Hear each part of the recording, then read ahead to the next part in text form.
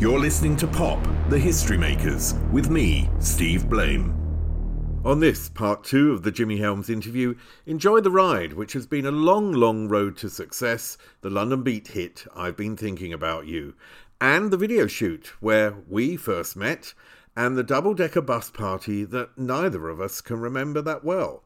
But first, back to the musical Hair, which was about youth, rebellion, and love, and satirised racism. How did the attention of that role then help your further music career? Good question. There was a scene in Hair where it's a very symbolic scene. There's a lot of the show was symbolic scene where the American flag is placed on the floor of the stage, on the ground. And this is a big no-no in American society. You don't do that. We had the show was shut down for, I think, 2 weeks because of this move. The local councillors and politicians were up in arms saying, you could go to jail, you could go to prison for doing this. We're going to shut the show down and decide what's going to happen at that point. Well, it was a mixed blessing because at that point I got a chance to do television in New York. There was a nationwide program called The Merv Griffin Show, which asked me to come back because I'd done this show quite a few times before. I came back on the Merv Griffin Show and talked about this incident in Boston that most other cities had overcome with their local politicians, and it wasn't a problem anymore. But Boston, being the conservative kind of town that it was, and in many ways still is, this issue of the flag on the floor was a big deal. So I went on the Merv Griffin Show, sang a couple of songs, went back again and again and again, and it started to give me more and more profile in America because this was a liftoff. And so, as I say, it was a mixed blessing in that sense of the word. So how did that turn into sort of suddenly having the UK on your radar? Because if the 60s were, this whole process that you went through, and then a sort of the bit of the catapult at the end because of Hair, and then came a decade where the UK sort of became more important. So how did that turn into actual record, and then how did that turn into coming to the UK? Okay, my time in Hair was coming to an end. I had, as I say, this exposure at my fingertips with the Merv Griffin Show and a couple of other television shows in New York City. I went to New York again to work in the venues and gig around Manhattan. In that point in time, I hooked up and we formed a band. It was originally formed in Boston. And we were working on the East Side in Manhattan for Yonks.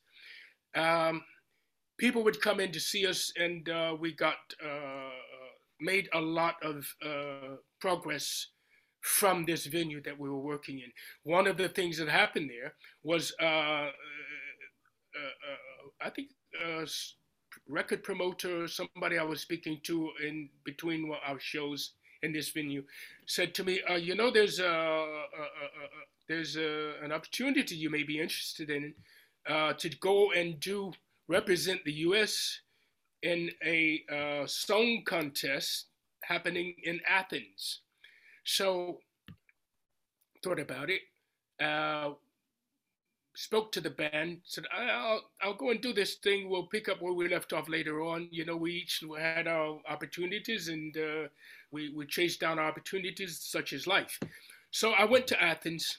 The long and short of that is that I met Les Reed. Les Reed was one of the judges on the festival, on this Athens Song Festival. And of course, Les had written all of the big hits for Tom Jones. Les Reed approached me after the festival was finished and said, "Come to London. I think I may have some songs for you, or if I don't, I know somebody who does, and I think we can find, if you're up to it, we can find some common ground here and maybe get some recording done. Okay, so I finished. See how life is like it's like watching a tennis match. The opportunities flying back and forth, and the ones that you're able to grasp as they fly past you are the ones that will either move you on or not. So I made the decision, and it turned out to be a good one, to save my pennies, get on the first flight I could with my saved pennies, and get to London. There, I met, through Les Reed, I met John Worth,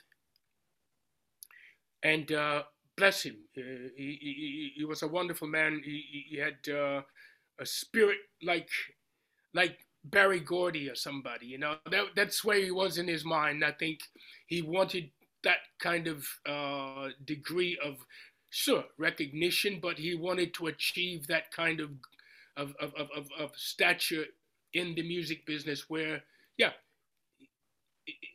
he wanted to produce, write songs and so forth, and it was the right person for me to meet in the right place at the right time. So it was one of those occasions. John Worth was a pivotal point in my career. He'd written songs for Marty Wilde, for Adam Faith. I mean, he'd written by the time he wrote for you, he'd written for a number of very, very, very well-known stars of that era. Can you remember the first time you heard, and I'm not going to say the name of the track because I want you to say it, that you heard that track, you know, or you saw the music, or I don't know how it would have worked. Would he have played it to you and said, this is a song I want to sing, you to sing?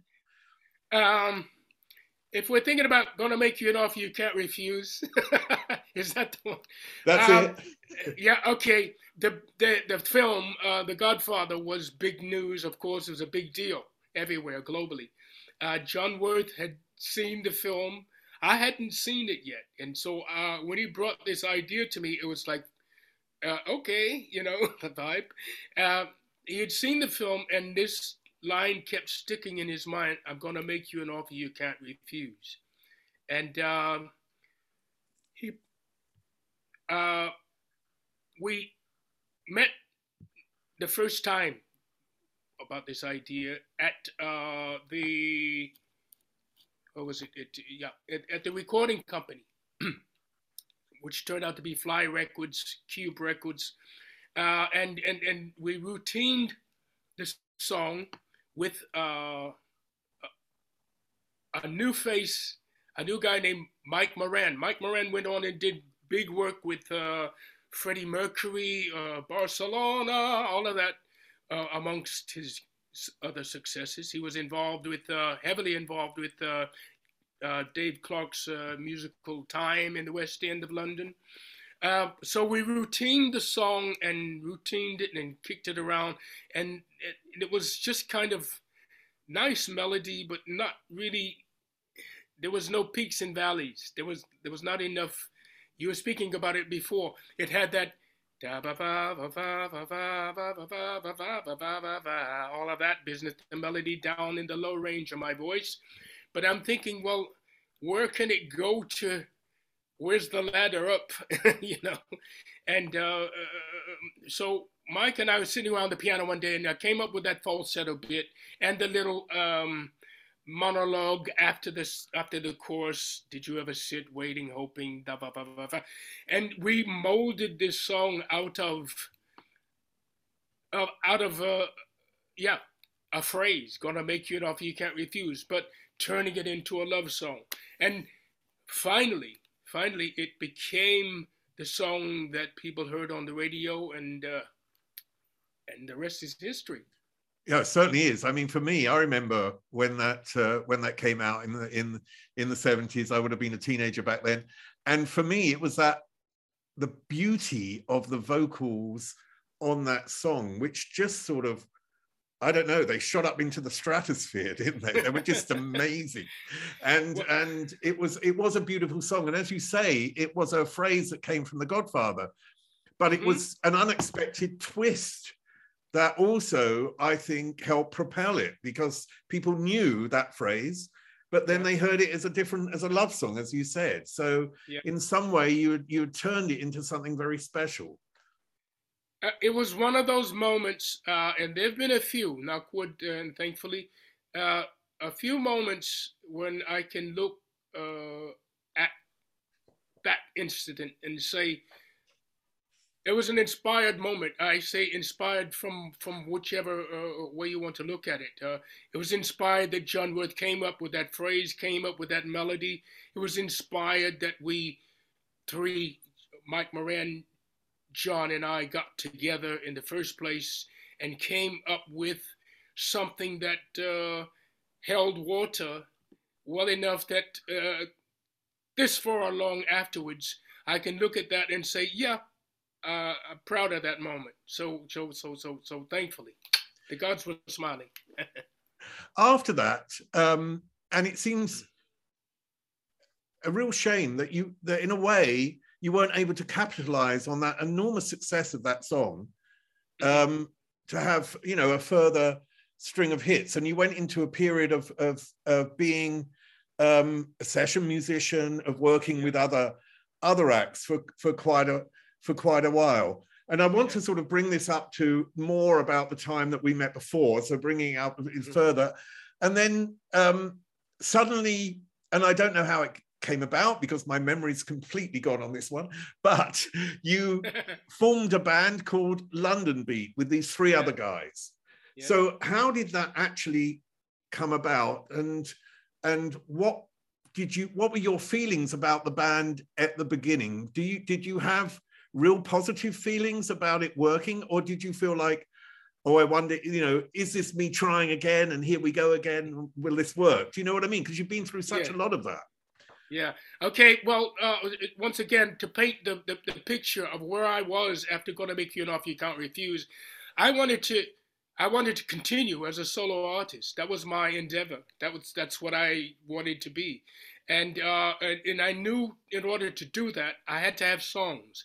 I did not have at that point in time my own.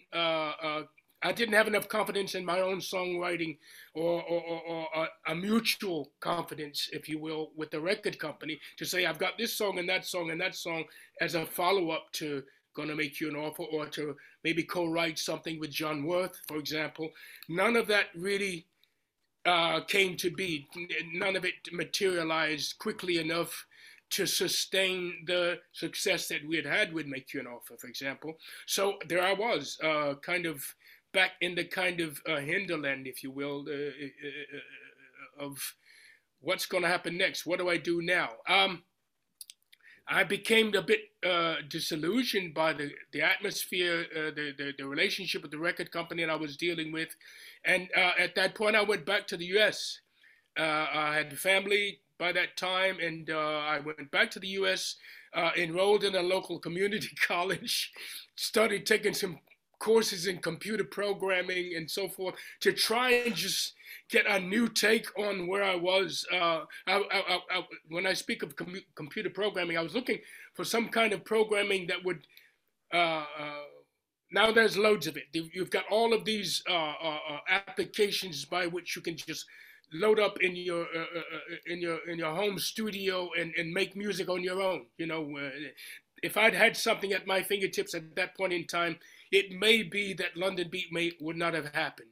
But there you are. So after a time in the U.S., I started to look at my situation. I was getting fed up with computer programming. It was not what I wanted to be. I'm looking at the news and I see, bing, here's a band called Eurythmics, who are on the front headline news on the Wall Street Journal about the return of the British music invasion to America, blah, blah, blah. That was the essence of this article. And I'm thinking, okay, So things are cooking back in the UK again, and it may be a time for me to get back there and get something done, because it's music and I want to be. I've never denied that fact. So we sold house in Plymouth, Massachusetts, half an hour from Boston, and arrived back in the UK, bang, with nothing but a dream, empty pockets and a dream, if you will. I worked in computer programming to try and sort of, keep body and soul together whilst I got back into doing some session work, whatever it took to get connected back in the music scene in the UK. Long story short, Steve, a couple of friends that I had known prior to moving back to Boston had been working with Paul Young. They were out on tour with Paul Young, and they were trying to get me to go out on tour with Paul Young. But as I say, and I underline, now I don't want to be a BV singer. I don't want to be a background singer. I want to be a part of something that is ours, mine or ours. If you guys are interested in getting together, maybe we can write some songs. So what happens next? These two guys that I'm speaking of, George Chandler and Jimmy Chambers, and I were doing this television thing. I think it was The Wired show, which came from Newcastle. We trained up to Newcastle, trained back home after it. Was that the Tube? The Tube. Yeah, the Tube. Thank you. Yeah. It's a Tube. Thank you for the correction. It was not The Wired. It's a Tube. And so I ride back home. My phone rings minutes after I'm in the house. And this person is saying, "Hey, I just saw you guys on Tube, and we want to know if you're interested in get together and writing some songs." That person was Willie M. And so, wow, you think, well, okay, let's listen to it and see if there's anything in it. We met George, Jimmy, and I with Willie M the following night. And in London, and the seeds were sown for London Beat from that meeting. And so it's amazing how, I don't know, you call it what you want, I call it some kind of a blessing that we were able to be in that close proximity with each other. As I say, I just arrived back from Boston shortly before this, and here we are in a situation. I'm looking at this situation myself, and I'm thinking, is this what I want to be? We'll have to find out. Don't make any decisions until you've gone through the process and found out, satisfied yourself as to whether or not there's something in it worth pursuing. And it turned out that there was something pursuable in that. Hey, y'all, it's your girl, Keke Palmer. I'm proud to introduce to you my new podcast. Baby, this is Keke Palmer, exclusively on Amazon Music. I'm putting my friends, family, and some of the hottest experts in the hot seat to ask them the questions that have been burning on my mind. What would former child stars be if they weren't actors? Is OnlyFans only bad? I want to know, so I asked my mama about it. These are the questions that keep me up at night, and I'm letting y'all all in on it. Come kick it with me and my weekly guests as we go down the rabbit hole and dive deep into my mind together. Listen to Baby This is Keke Palmer, exclusively on Amazon Music.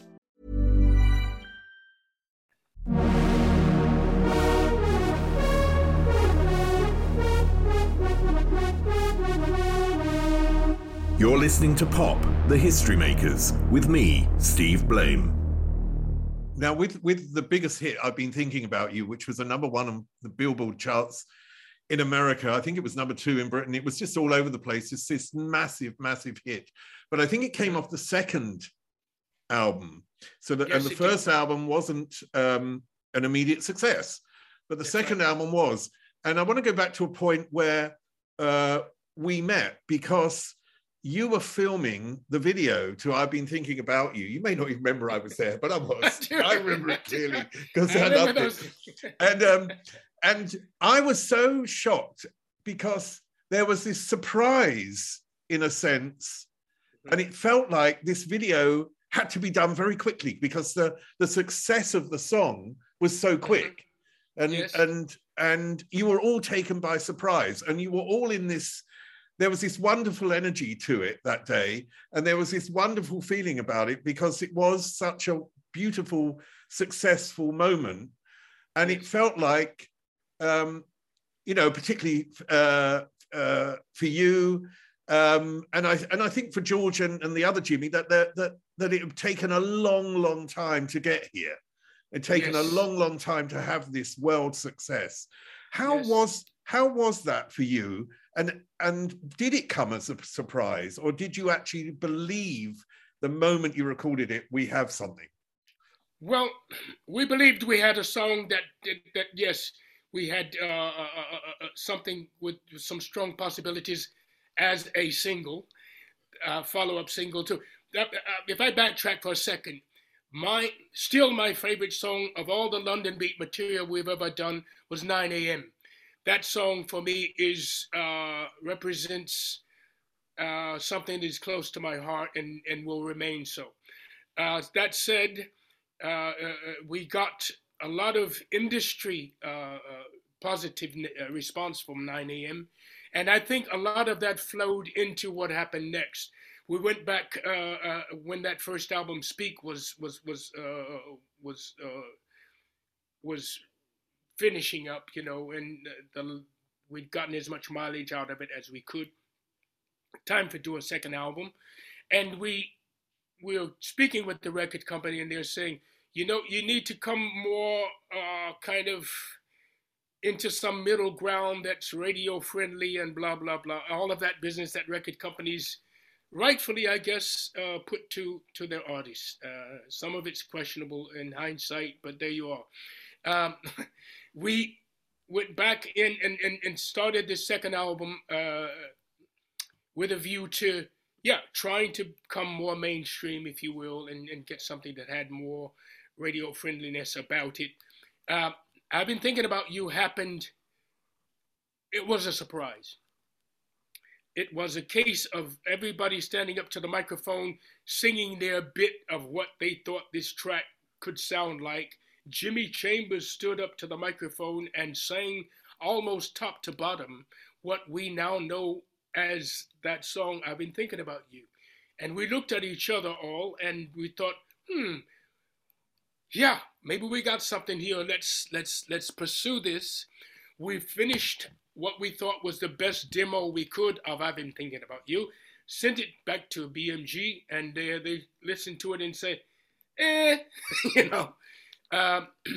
try again. Try and see if you can push this idea into something more, whatever.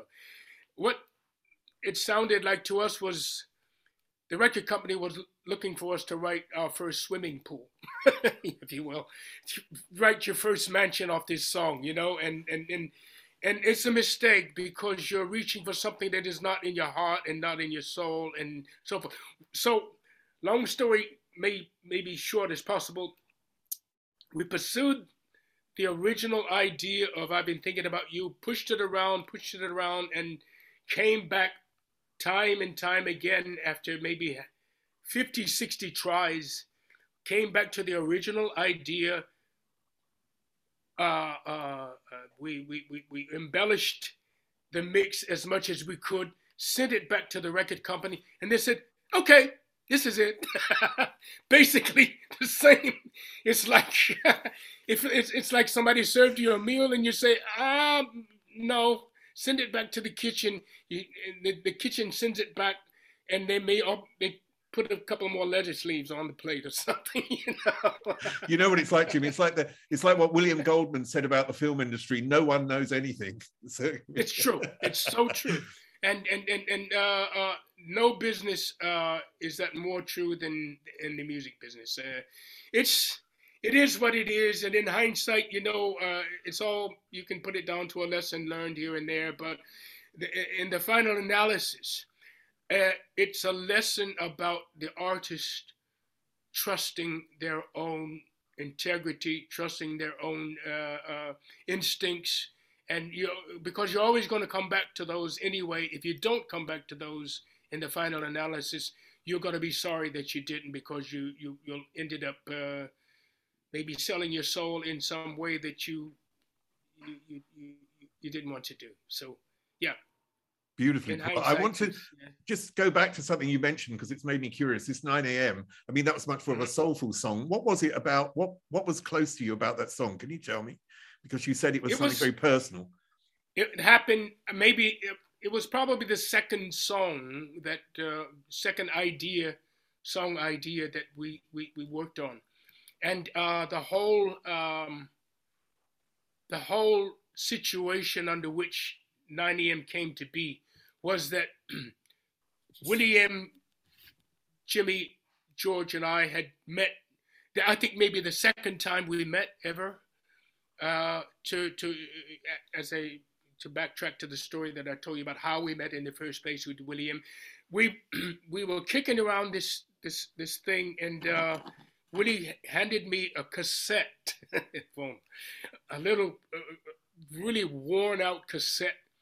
And he said, take this home. There's a couple of those scratchy ideas on here that maybe we can look at next time if we meet next time. So I took it home, shoved it into the cassette player, and this scratchy little thing was coming back at me off the cassette, which was the basis of the chord structure, excuse me, and the atmosphere, if you will, that became 9 a.m. I got on the phone, rang Willie, and said, if you got anything you can bring tomorrow to move this idea on structurally, chord-wise, whatever, bring it, because I think maybe there's something here. I said to him, I remember this, we might have a song here for Tina Turner. That was my, I was at that point in time, London Beat was not yet an entity. We were just some guys getting together to write songs.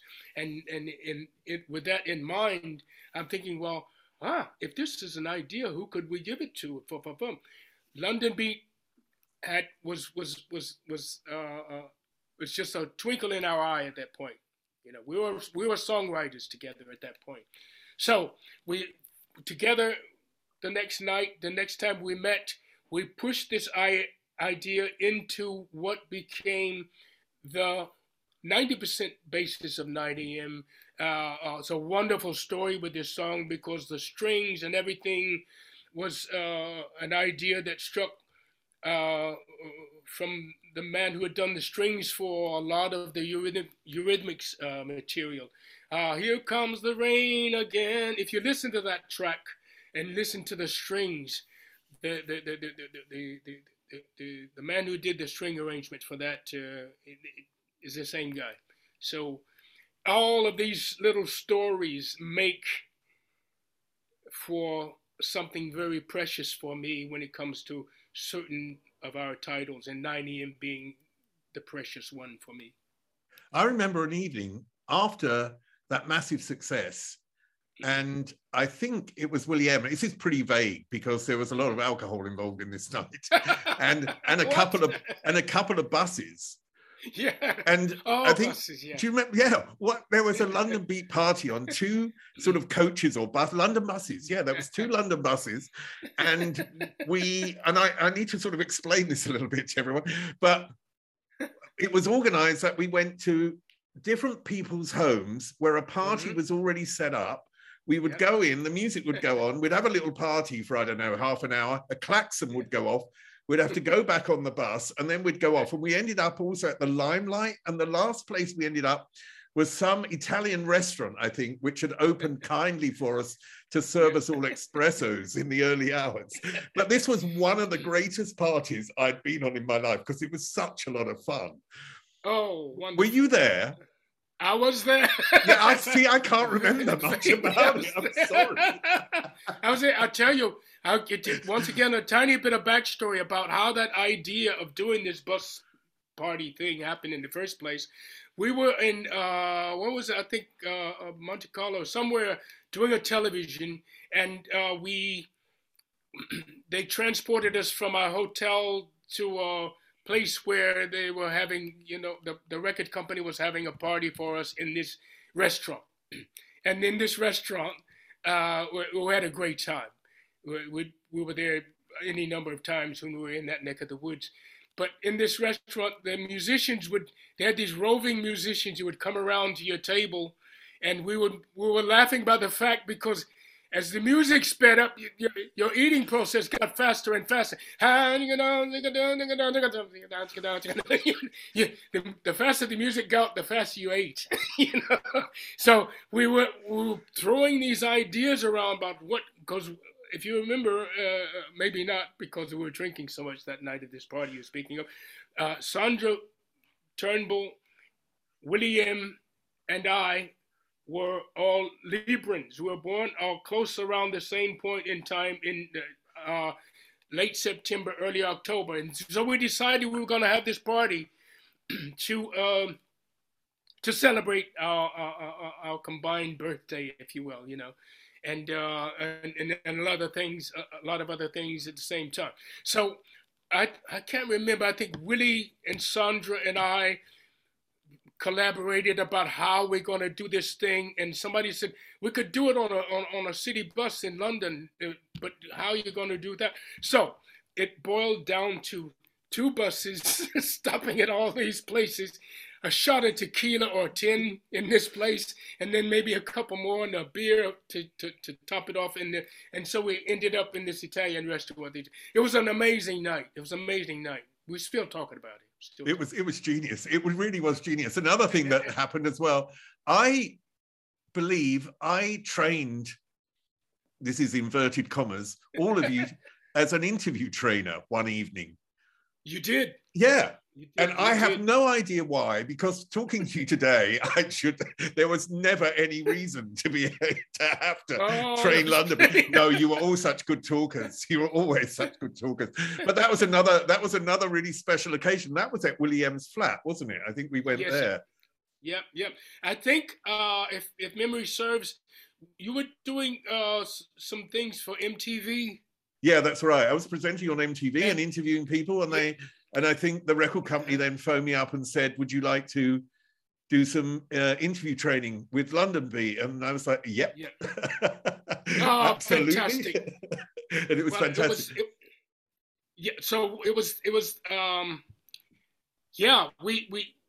Sandra was very good at many things, managerial duties, if you will.